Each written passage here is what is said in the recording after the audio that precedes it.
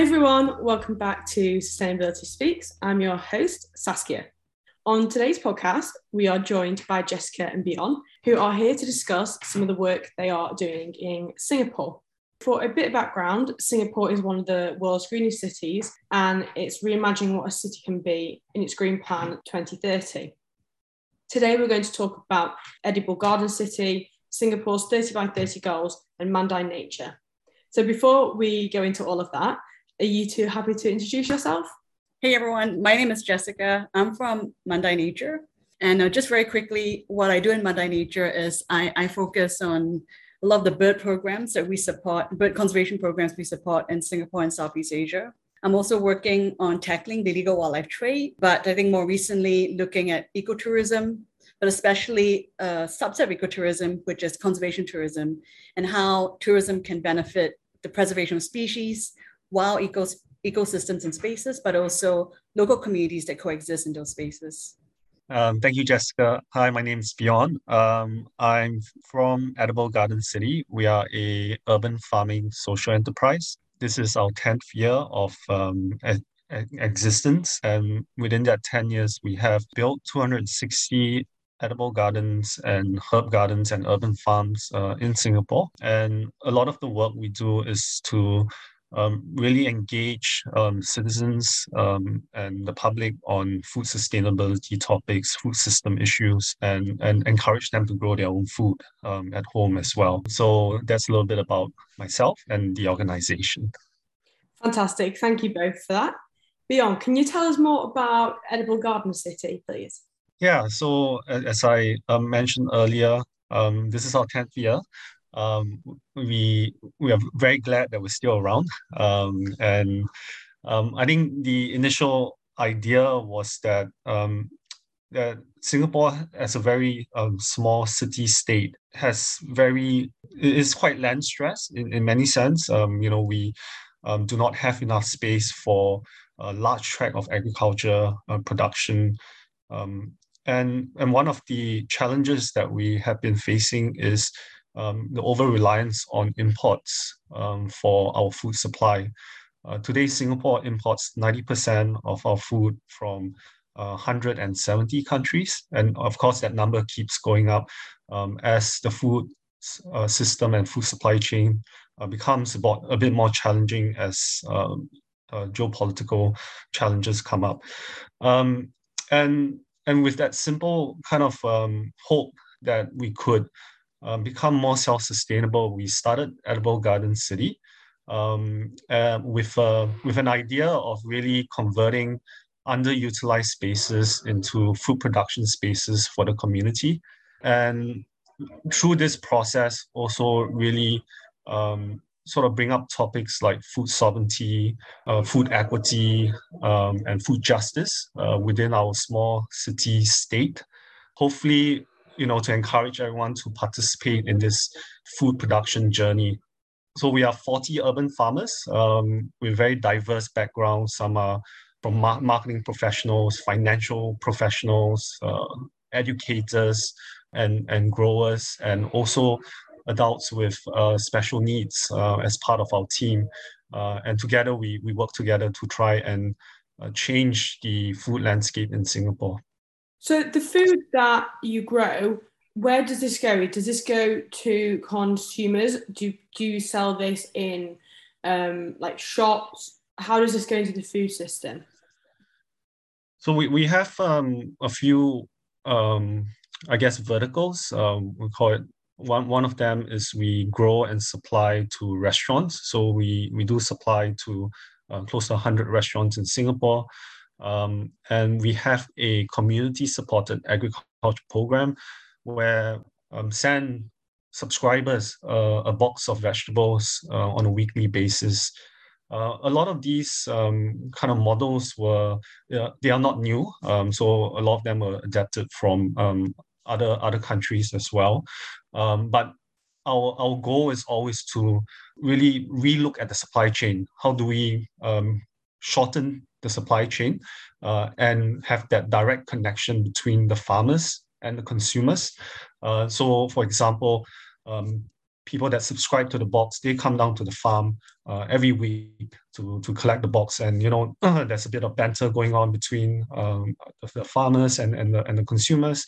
We work very closely with the restaurants and the chefs, so they understand the challenges sometimes that we face, and we have to tell them that, sorry, there's no flowers today, no edible flowers today because of the massive rain that we had yesterday. So it builds that relationship between the customers and the farmers, the direct link, which is so hard to forge today in this very complex food supply chain, where supermarkets and food distributors are the main facing between the farmers and the consumers. It sounds like you really built a community. Do you find that this has had positive physical and mental benefits to citizens?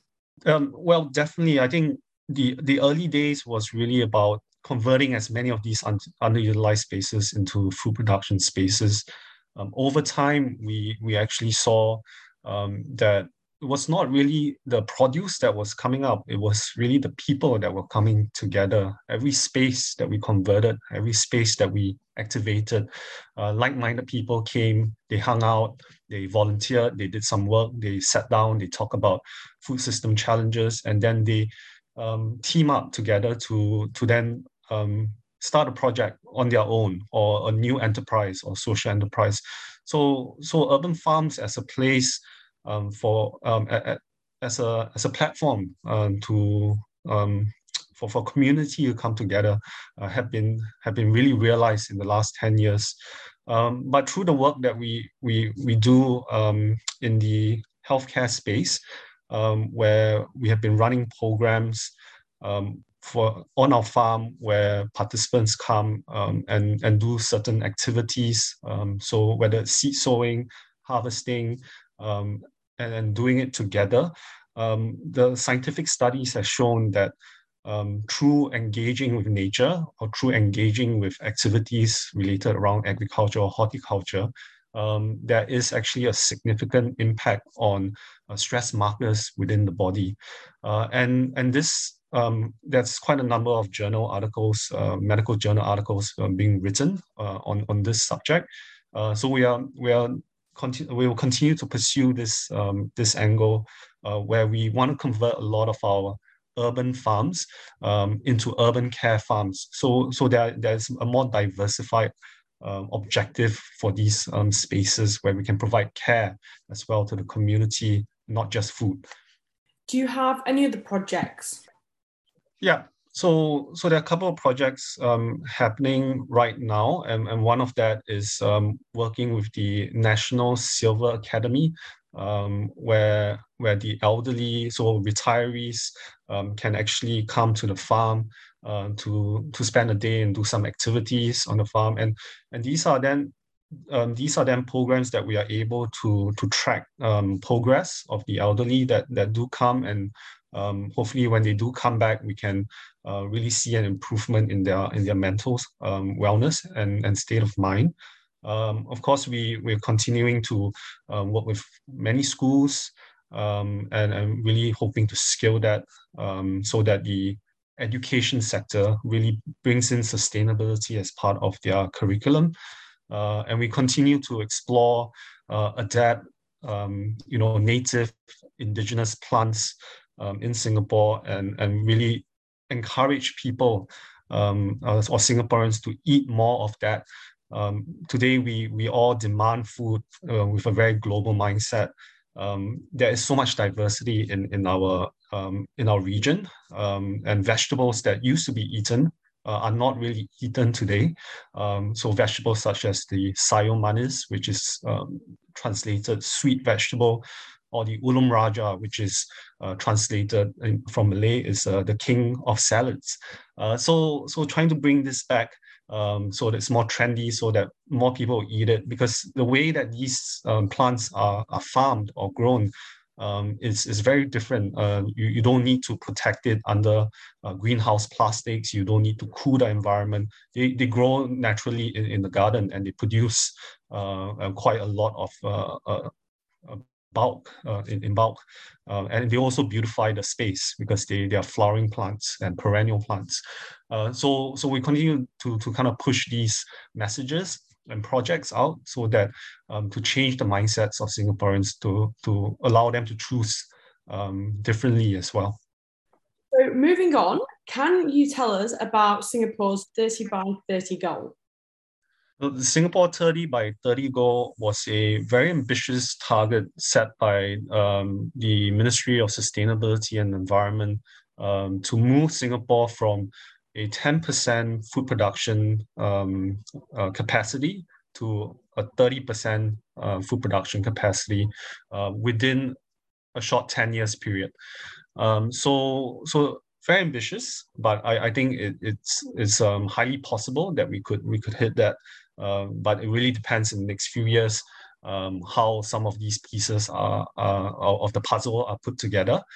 And the focus for Singapore, of course, we are not that ambitious to want to grow all the food stuff, like rice, which is quite difficult because of the limited land. So what they have, the government has really done is to look at specific food groups. So you have protein, which are from the eggs, fish, so lots of fish farms, and vegetables. So these three groups were chosen for the focus. And this then includes the replanning of the core farming area in Lim Chu Kang and Kranji to accommodate new farms that are more focused on productivity, but also opened up the whole community aspect within the urban spaces. So in the last few years, we have seen lots of rooftop car parks, which are highly underutilized, being converted into urban farms. So this has really spurred on the progress for the urban farming industry in Singapore, and we might hit that 30 by 30, I hope, in the next 8 years. Yeah, I hope so. It sounds like nature reclaiming the city. I can imagine it looks so beautiful as well. It does. I think Singapore has always been known as a very green and a garden city. I think the wordplay in our brand or company, Edible Garden City, was done on that thought, right? Why just have ornamental plants? Why don't we turn everything into something useful, but also has the ability to beautify the space? And that is sort of the core motivation. And these food forests that we put into the city create a very dense, colorful space that is accommodating to nature, to insects, to birds, and to humans as well. So we share the food as well with the pests and the insects and the birds. So it creates a very biodiverse environment.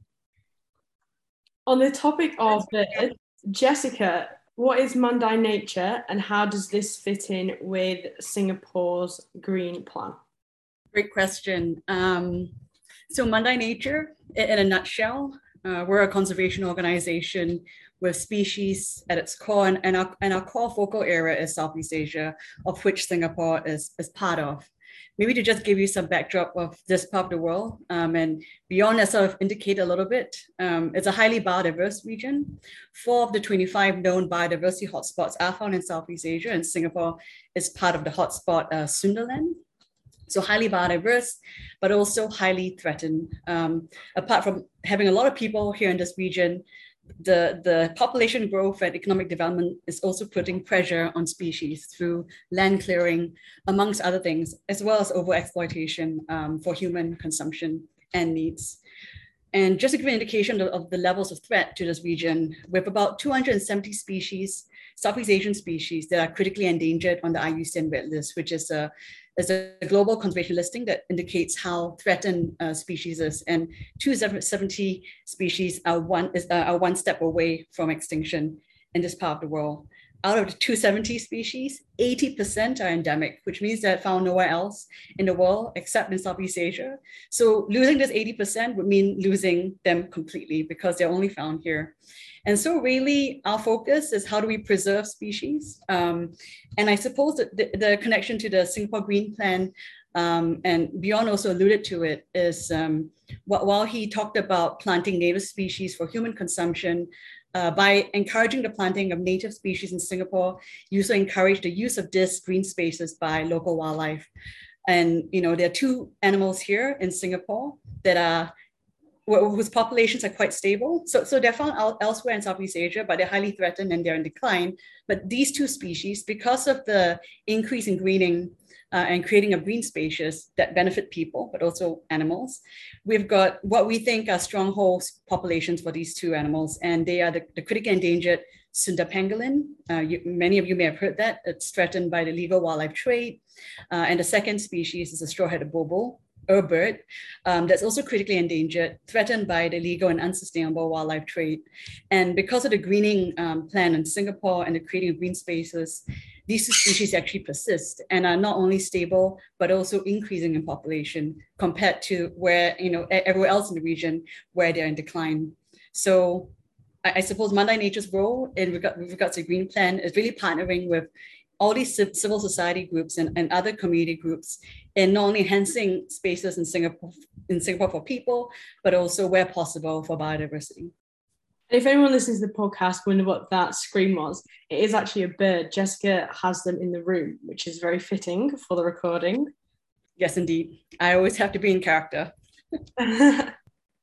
So talking about conservation tourism now, what are the 9 core tenets of this?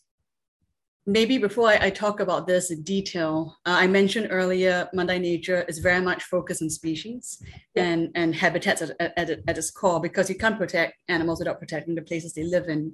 But we also recognize that people coexist in these spaces that are wild, right? Where wild species exist, but also there's wild spaces and habitats.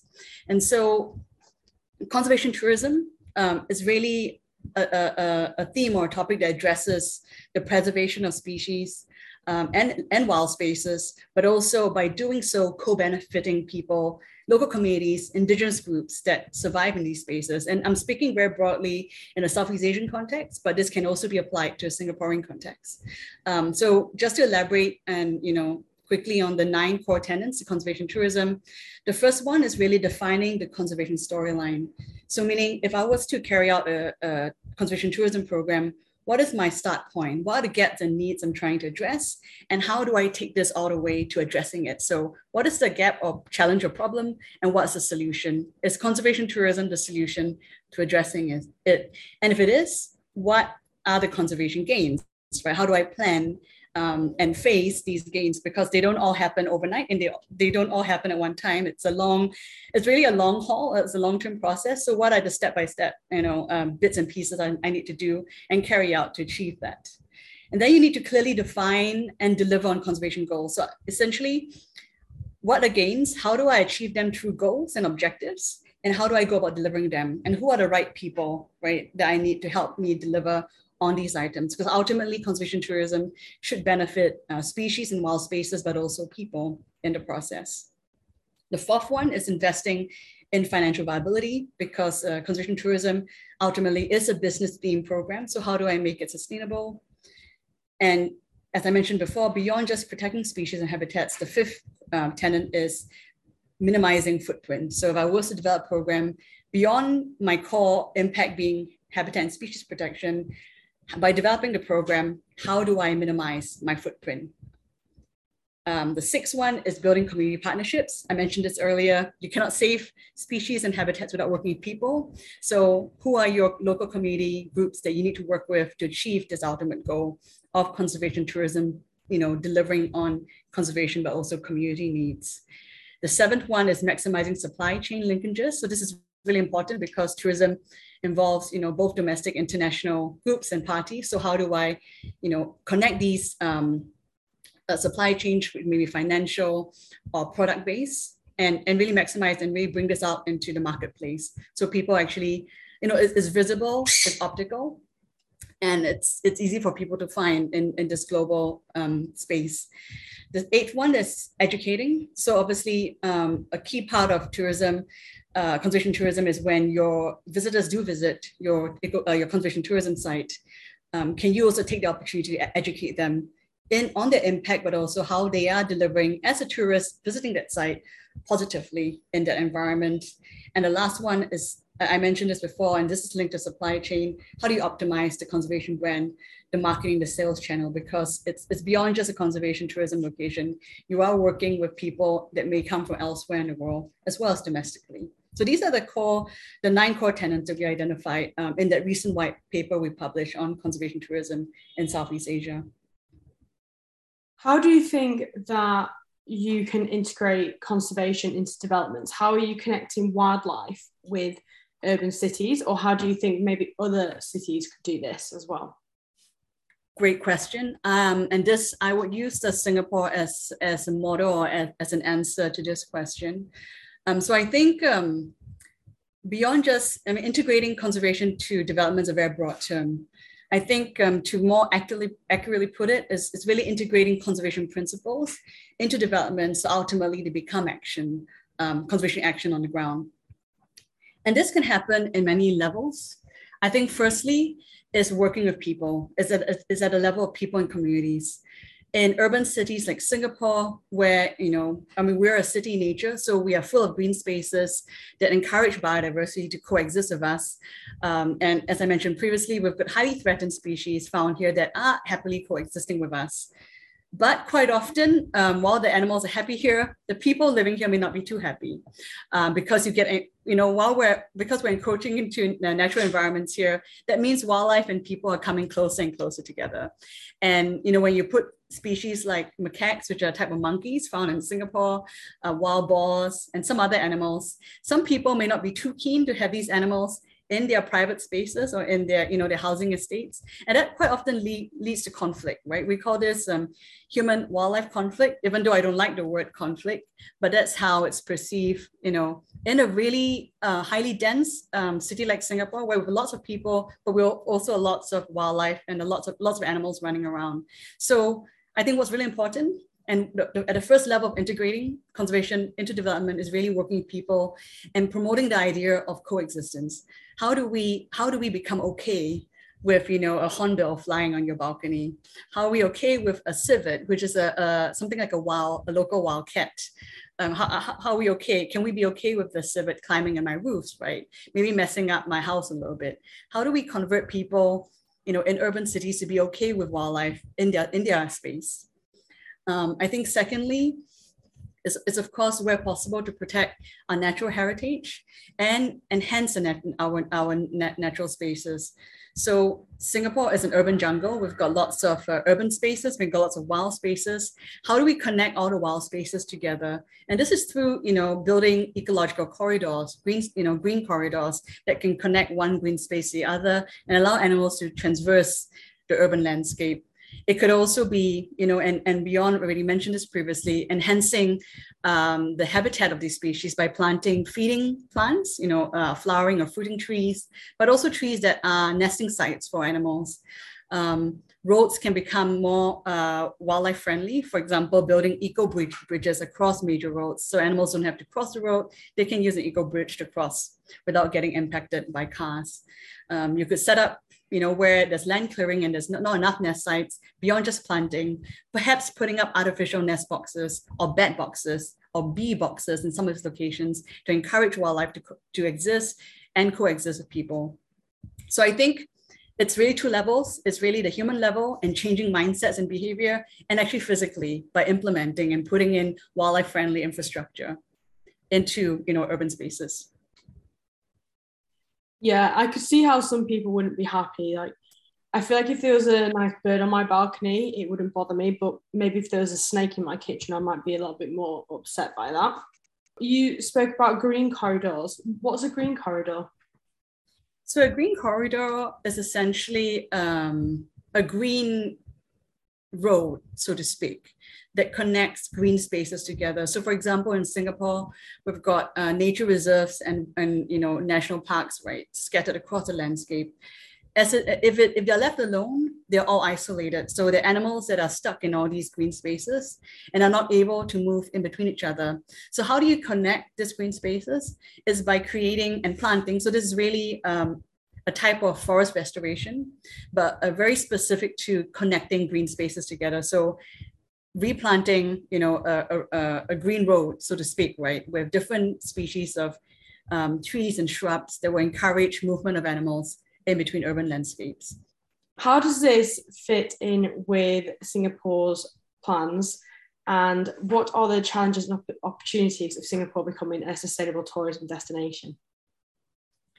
So as mentioned previously, Singapore's heading in a green direction, and that's beyond being sustainable in terms of having our own food sources and just sustainability in a whole. Tourism is a big sector in Singapore, and tourism should also head in the same direction, and that is becoming green. I think currently, and maybe I'll just touch on the challenges first, and I'll touch on just a couple of points. I think for Singapore, which is in a way a reflection of the region, currently there's a need for a wider adoption of sustainable practices in tourism in Singapore.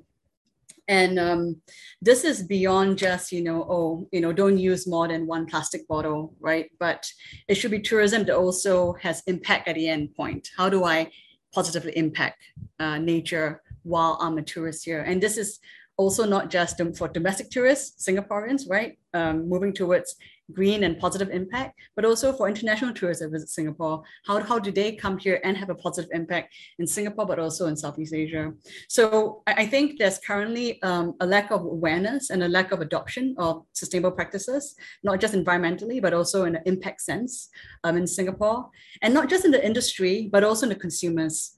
So just to put it in context, if I was to go somewhere in Southeast Asia to travel and I want to go on an ecotourism tour, the average tourist will pick the cheapest option.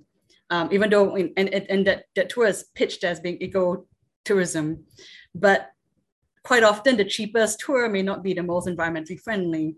So how do we educate all these tour operators, regardless of skill, they may be small or large operators, but making them adopt, right, green in their business plan or their programming.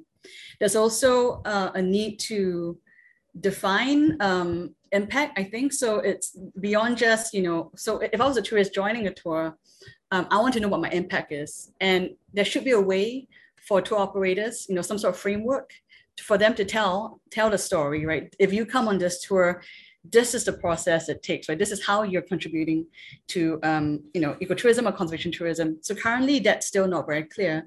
So I think some sort of standardized benchmarking or some sort of framework guiding, right, tour operators, but also consumers on impact would be really, really helpful. And that's really currently, while it's there, it could be improved.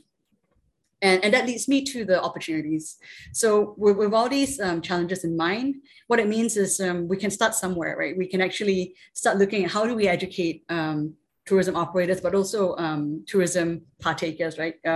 Guests and visitors that are going to come into or are visiting and are going on ecotourism tour. And by doing so, ultimately making Singapore more than just a sustainable country, but also a country that truly is an eco destination, a city in nature, because everything we do, we ensure, even in tourism operations, we ensure we minimize disturbance onto a natural environment, but also at the same time, that program results in positive impact. So I think that education, creating those framework and programs and processes is the opportunities and the space to work in. And Singapore is really a good window into Southeast Asia. It's a place where nature coexists with us. It's everywhere around us. So it's a very safe space for visitors who are visiting Southeast Asia for the first time, to come and visit Singapore first, perhaps before traveling elsewhere in the region.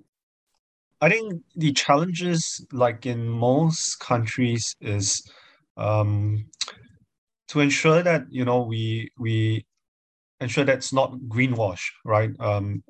A lot of the efforts made by establishments could be very surface level, and they do not go deep enough to look at the broader systems of how on ecotourism or eco travel So then the content or the experience that comes out from that is very surface level and doesn't go deep enough. I think the opportunity really for Singapore is to really explore a more participative tourism approach where, for example, for people to come to Singapore to really participate in the course and stay maybe for a longer period so that they could be part of a movement. So this example has been well established in the global space where people go to farms and they volunteer on the farms for 2 weeks as part of their travel route, through the WWOOFing network. So experiences like that would allow for more immersive experience and also for them to participate. I think that will establish really Singapore as a strong platform for the Southeast Asia region to really get people experiencing Singapore, because Singapore is 101.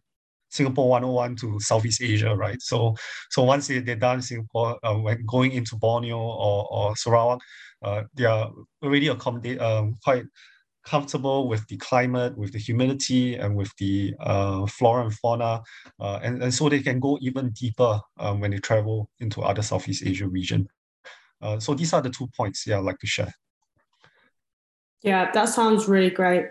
Thank you both for joining us. This has been a really interesting discussion and something quite different for the podcast. So I'm sure our listeners will enjoy it just as much as I enjoyed recording it.